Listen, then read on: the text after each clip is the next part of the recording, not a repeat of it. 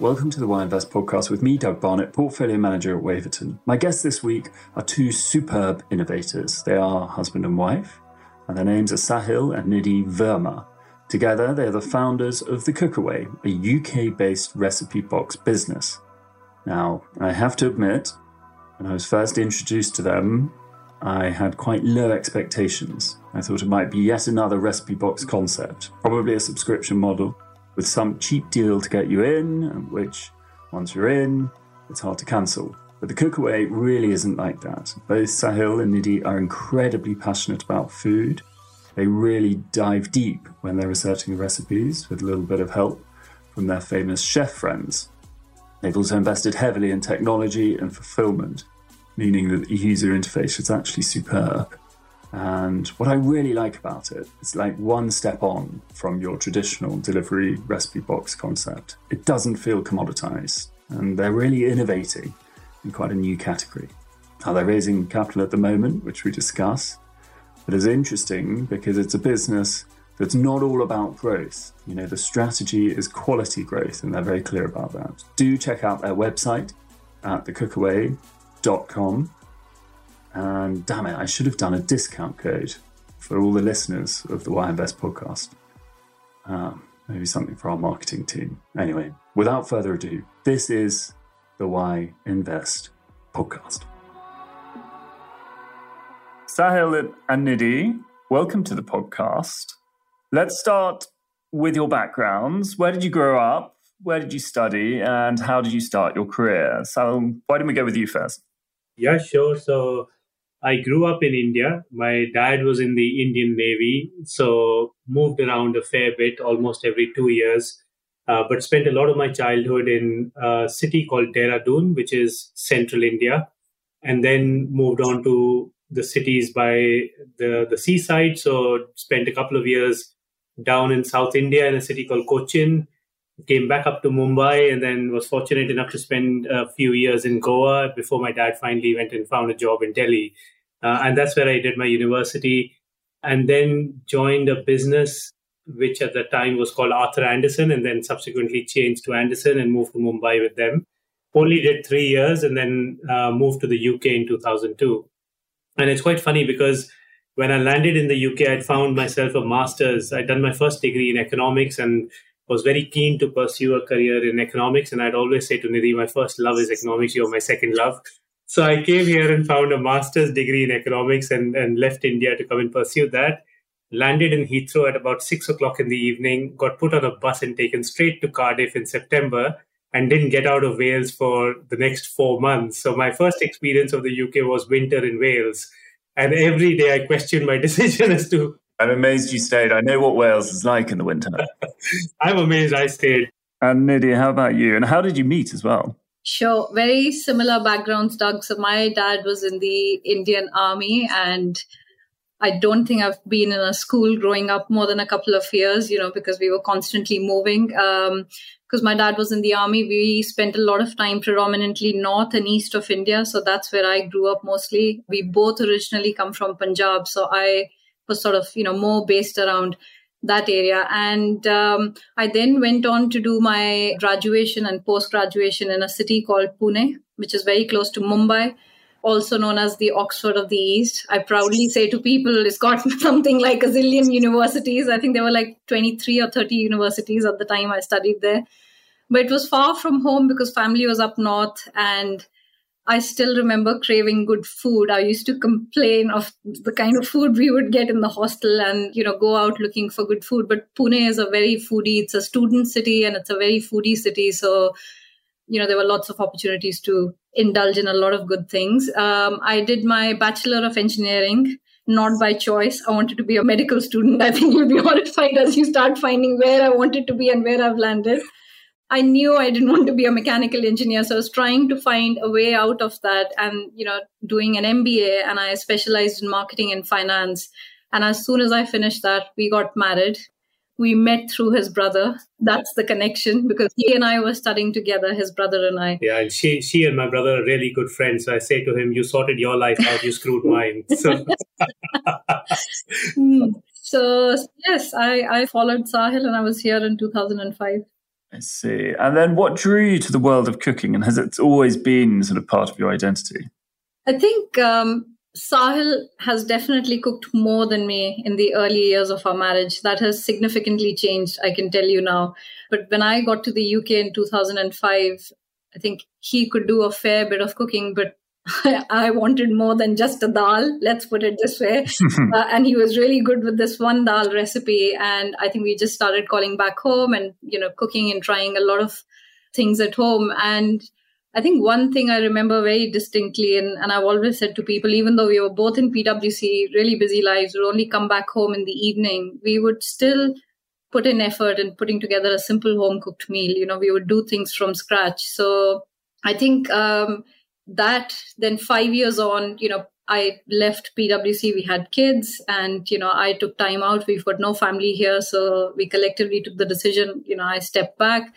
And that's when we had the idea, because all these years we were sort of, connecting back with family, cooking so much and trialing all these things at home. We really wanted to expand that and, make it bigger. So we came up with the idea of a cook school, which I always say Sahil was on the outside, on the periphery, but he was as much a part of Meri Rasoi. That's the name of my cookery school that I've been running for the last 11 years. And while I was delivering the classes and, engaging with people and cooking, and he and I were always ideating, what can we do? How can we draw in people? Started really small from our galley kitchen in those days, from our house, and rallied our local neighborhood, got people to sign on to a 6-week course. And I guess just started going deeper and deeper down the world of food. And let's turn to Cookaway, your business. I wonder if we can start by introducing it. What's the sort of value proposition? I think the value proposition is really very simple, Doug. It's about the joy of cooking. And I think in this world today, if you see which way food has pivoted, generally, there's a lot of talk about convenience. There's a lot of talk about get your dinner solved in 10 minutes, get your groceries in 5 minutes. And there is this sense that food is something you should be able to access very quickly. Whereas Nidhi and I come from a place where we've grown up with our entire families living their lives around the cooking process and discussing what's going to be cooked and what's going to be fed. And that's how I saw my, sort of grandparents grow up. And that's how I spent my summer holidays with them, with 20 other cousins, and all the discussions being about food and the whole joy of cooking and producing something which is then lovingly fed to your friends and family is something that we wanted to bring to life through the Cookaway. So we are actually zigging while the rest of the world is zagging. While the rest of the world is saying, go fast, get it quick. We are saying, buddy, slow down in the fast lane.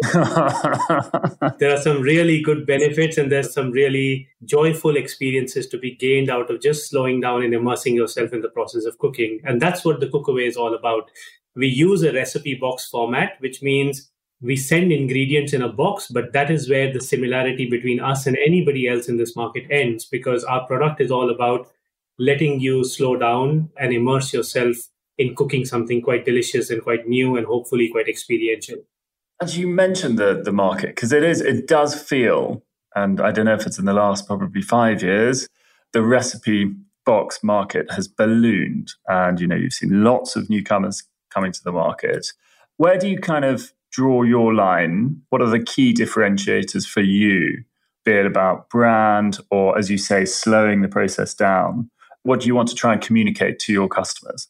I think last 2 years have been pretty crazy. I don't think we walked into this business, launching this business, knowing what's, within 3 months of trading as a business, lockdown was upon us. And you started in 2019, yeah? We started in December 2019. That's right. And I think it was very clear to Sahil, we wanted to expand on my cookery school. We saw the love and the passion and, the sort of engagement we saw from people cooking and coming to learn through my cookery classes. We wanted to share that same passion and sharing those recipes, but just done in a box. So we were different from day one. We didn't want to, put our consumers on a subscription format to begin with, because, this was to be done for enjoyment, for connecting with a cuisine, with a culture, and, just helping you cook from scratch and taking the time out to enjoy that process. So it was convenience for people, but, also we heard over the years, collecting ingredients and sourcing ingredients is a pain point. There's a lot of wastage. I've known friends and so many people through my classes, again, who've said, we have a drawer full of, sort of larder ingredients, which we don't go back, and not just Indian, any other cuisines you're embracing. I think in terms of those are absolutely valid points from a consumer proposition, Doug. And I think the other sort of key point is we don't expect this to be a high frequency product. This is a high penetration product, which means we're not asking our consumers to replace their Tesco grocery shop and buy our boxes and cook from them 3 times a week. We are saying only access a product when you're feeling the love for food and the love for cooking.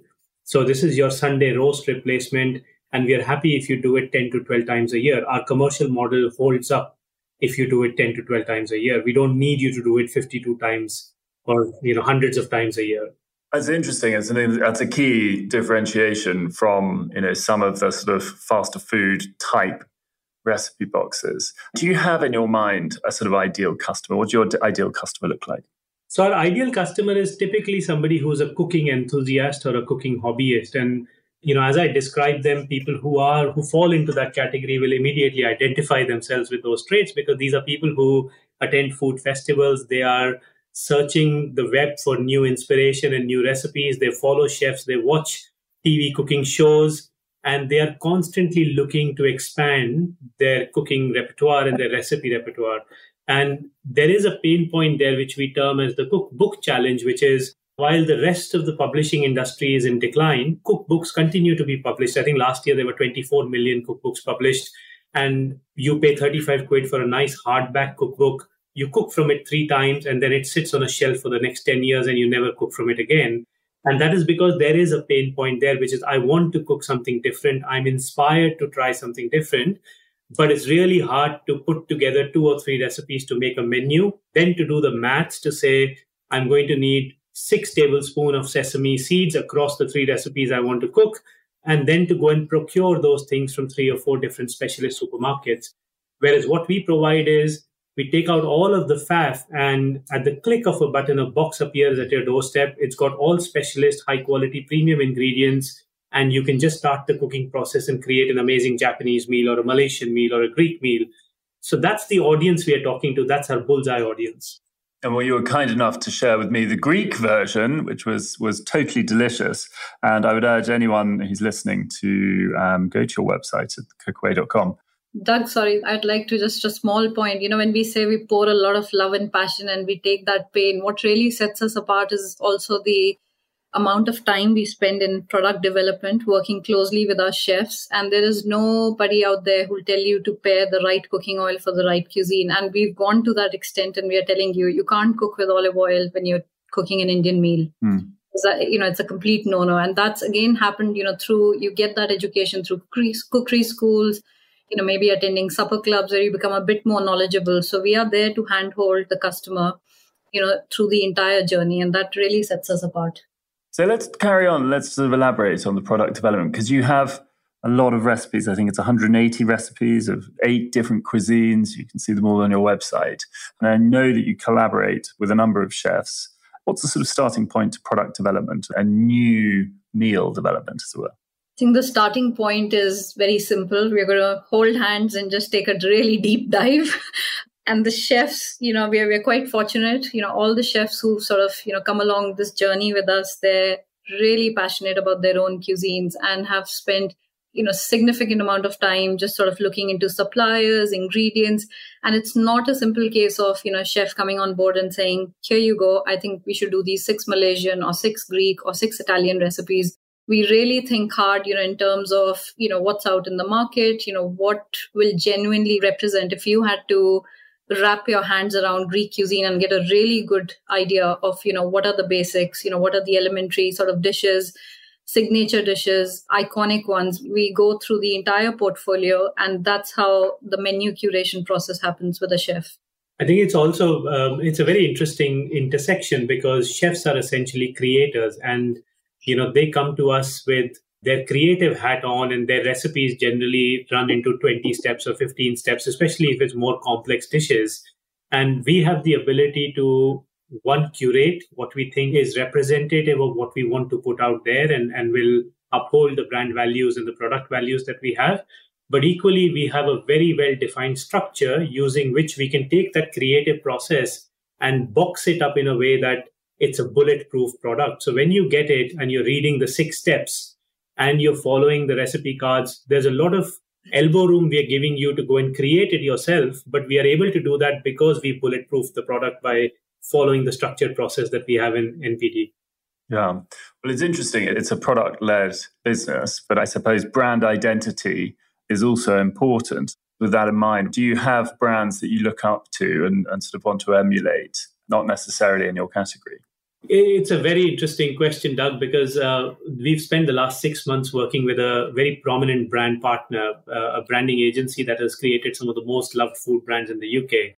And when we initially went to them and we said, we would like you to work with us because the brand identity is going to be critical in this game, their response to us was, Recipe Box, we wouldn't touch you with a barge pole. And we said, come and look under the bonnet. We are nice people. Come talk to us before you make those conclusions. And by the way, it's the same conclusion that investors make and sometimes the same conclusions that consumers make, which is why we want to make sure that our brand identity is really distinctive. And the more they look, the more they got excited, to the extent that they've taken a risk position in our business now. And with them, I think we've really clarified what our brand positioning and proposition is. And to give you an example, if you look at the jewelry market as an example, then you've got your high street retail jewelry, M&S, Next, and the others.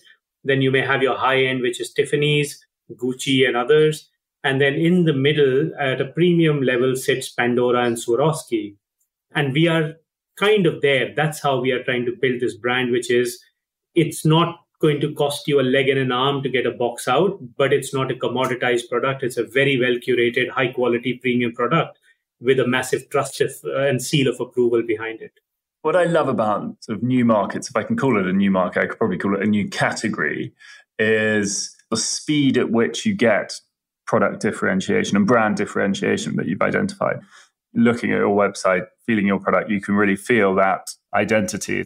It used to be the brand is everything. Now it is everything is the brand. In other words, everything you touch, everything you feel, every way you interact with, say, your website is just so important, and you can control that. I want to change tack to the capital raising, because I know that you're experiencing an awful lot of growth at the moment. I think, you've been quite clear that, you don't want to move into the sort of commoditized end of the market. So I would imagine there's a sort of balancing act. On the capital raising, what doors have you knocked on thus far? Many doors is the short answer, but look, we've done 3 rounds of investment. The first 2 rounds were friends and family, some sort of angels in our network, and very small investment rounds. The third round was a slightly sizable round that's allowed us to kick off some of the initiatives that we're working on at the moment. And we're currently doing a bridge round leading up to our Series A round. What we found, Doug, is we found it really hard to explain to investors why we are different and how we are going to win, and why the underlying economics and the financial construct of this business is completely different from a Recipe Box company, because they just don't give us the opportunity to even sit across the table and explain it to them. We get boxed and we get thrown into this well, which is a Recipe Box well, and we have to crawl out of that before anybody even starts to listen to us. So hopefully the brand work we do and the way we present ourselves will start to break some of those issues for us and distance us from what is seen as a traditional Recipe Box investment opportunity. But those that have listened to us, and investors that, and I usually say to investors, please go and try my product before you even talk to me, because the product says everything that I'm going to say to you, and I think you should experience it. And those that touch the product, that understand what we're trying to do, our conversion rate is very high, and they've been able to provide very patient capital. We've got an amazing group of investors who rally behind what we are trying to do, and they understand good things take time. They understand the baby takes time to go from a crawl to a walk to a jog to a run. It doesn't happen overnight. And it's a trade-off between fast and doing things properly. And we are constantly playing that balancing game. So we're still in the early stages of trying to source, proper capital and capitalize the business to do some of the things we're doing at scale. But we've had some success so far. I think the timing of everything seems really exciting, because we've spent the last 2 years, expanding our product range, getting a really good product market fit. And, now we are, with the brand work that's going to happen, we are absolutely ready to go for the next phase for the business, which we're really excited about. How would you allocate the capital? You said you've already raised some meaningful capital. Where does it go? Does it go into the marketing budget? Does it go into more product development? Will that 8 cuisine go to 10 cuisine to 12 cuisines? Does it go into managing the operations? I would imagine, having opened the boxes, there's quite a lot of logistical problems that one needs to solve. Where does the equilibrium of the business lie at the moment? Where we've got to, Doug, today is we started with solving this problem, which is if we can't get a box out to you at scale with all the different components that need to go into the box with a near zero error rate and a just-in-time procurement model so we control the wastage, then there is no point in even trying to scale the business. So everything we've done so far has been about developing amazing products and developing ops capability and our own proprietary tech to allow us to deliver that box to you at scale. And we've come a long way with that because the nature of our business and what we put out there as a consumer proposition is very consumer centric. It's not telling you to consume a product in a way that it makes it easier for us to send you the product. It's telling you to consume the product as you would find it useful given your lifestyle, which means you can choose any recipe on our site. There is no subscription. You can add sides, you can add desserts, and your order becomes a bespoke order. So every order is a unique order. And then I have to receive that and solve that problem internally to be able to drive efficiencies through the business. And that's a hard problem to solve, yeah. Really hard problem to solve. And that's where tech has done an amazing job because we built some amazing proprietary tech that allows us to solve that problem in a way that today we can pick up any average Joe from the road and say, you know nothing about the business. I'll give you 10 minutes induction and you'll be able to pack a box and send it to Doug in a way that he will get that box generally error-free.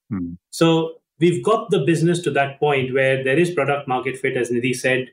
We've got some amazing chefs on board. We're getting profiled by press and media who would otherwise not profile recipe boxes.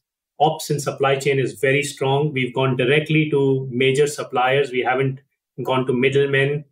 We do a lot of the repacking ourselves and we found repackers. So all of that is in place, which means the final piece of the puzzle is getting the brand out there and starting to market this brand to the right audiences using the right channel mix in a way that we are not operating a leaky bucket because you can burn a lot of cash in marketing trying to acquire customers.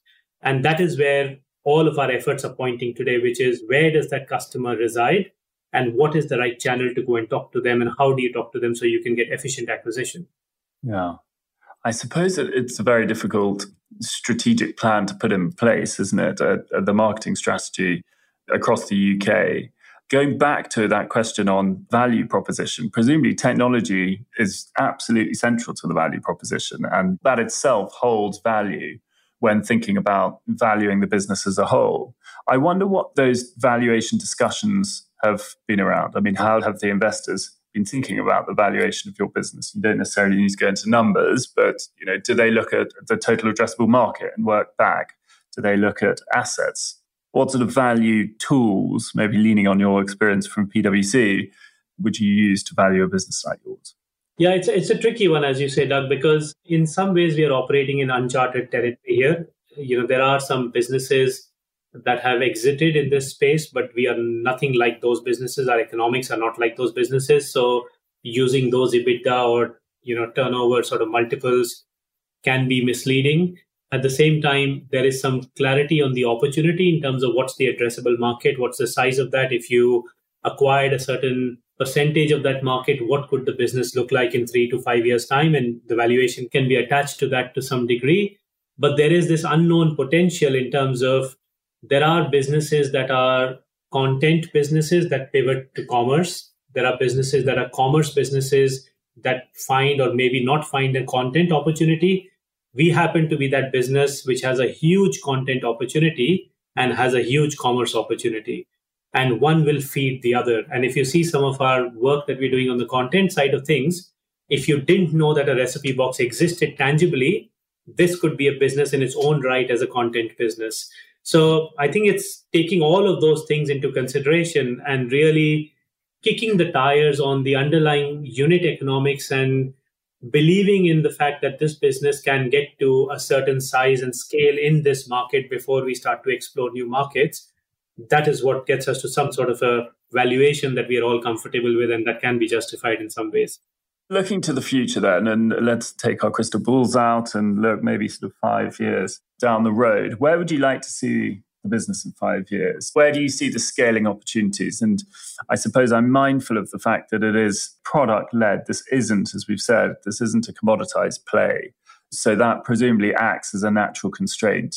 Yeah, so it's I'll give you some top line numbers just so you can contextualize the scale opportunity a bit. So we don't expect to penetrate very deep in one market because our audience is, like I said, it's a large audience, but it's a niche audience. It's not a mass market product. So in year 5 from now, we expect this business to be circa £50 million top line in the UK, which gives us roughly about 5 to 6% penetration in our addressable market group. And then we see opportunity in other new markets where there are similar audience groups, but they are highly underserviced because these kind of models don't exist. And that's where the way we built the business as a black box, which means I can deploy my model in any new market, plug in supply chain, distribution, marketing, and off it goes with the tech that we've built, allow us to hopefully access some new markets when we're approaching that scale in the UK. So this is certainly a business where we won't be fighting the dogfight to get the last, 0.5% from the next competitor, but it'll be hopefully one where you've got the brand that upholds its values and it's a retention business, not a constant acquisition business.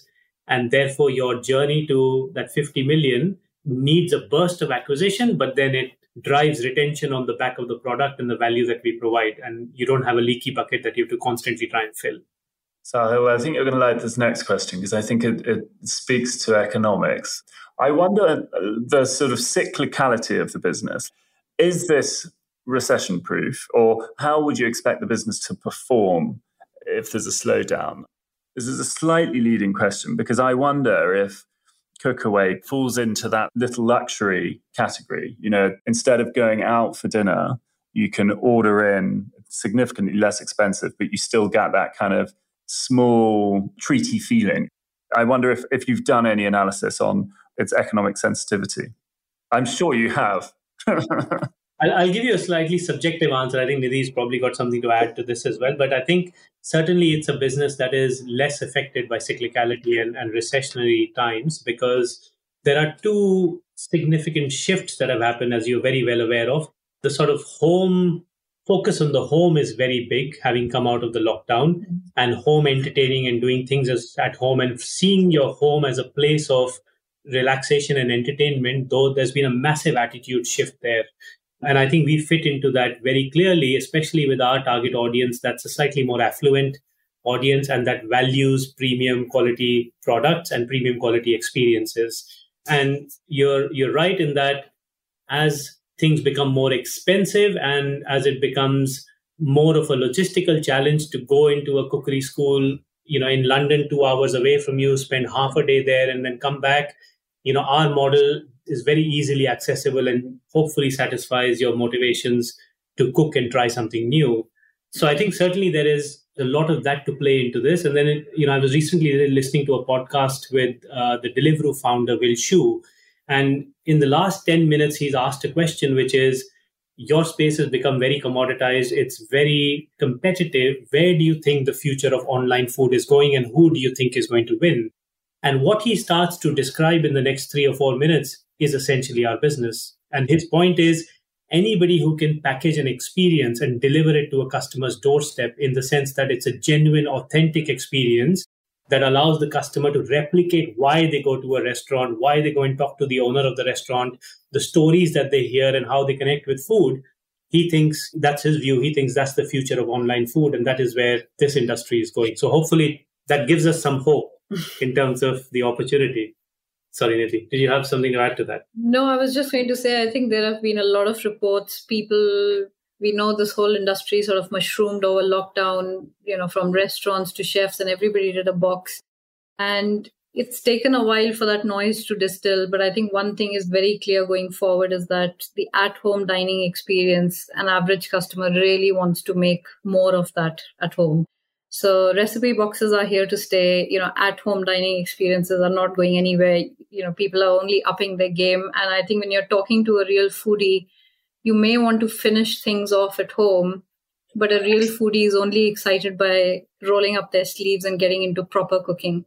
That's what excites them. So I think that is what we are excited about, the future of the Cookaway.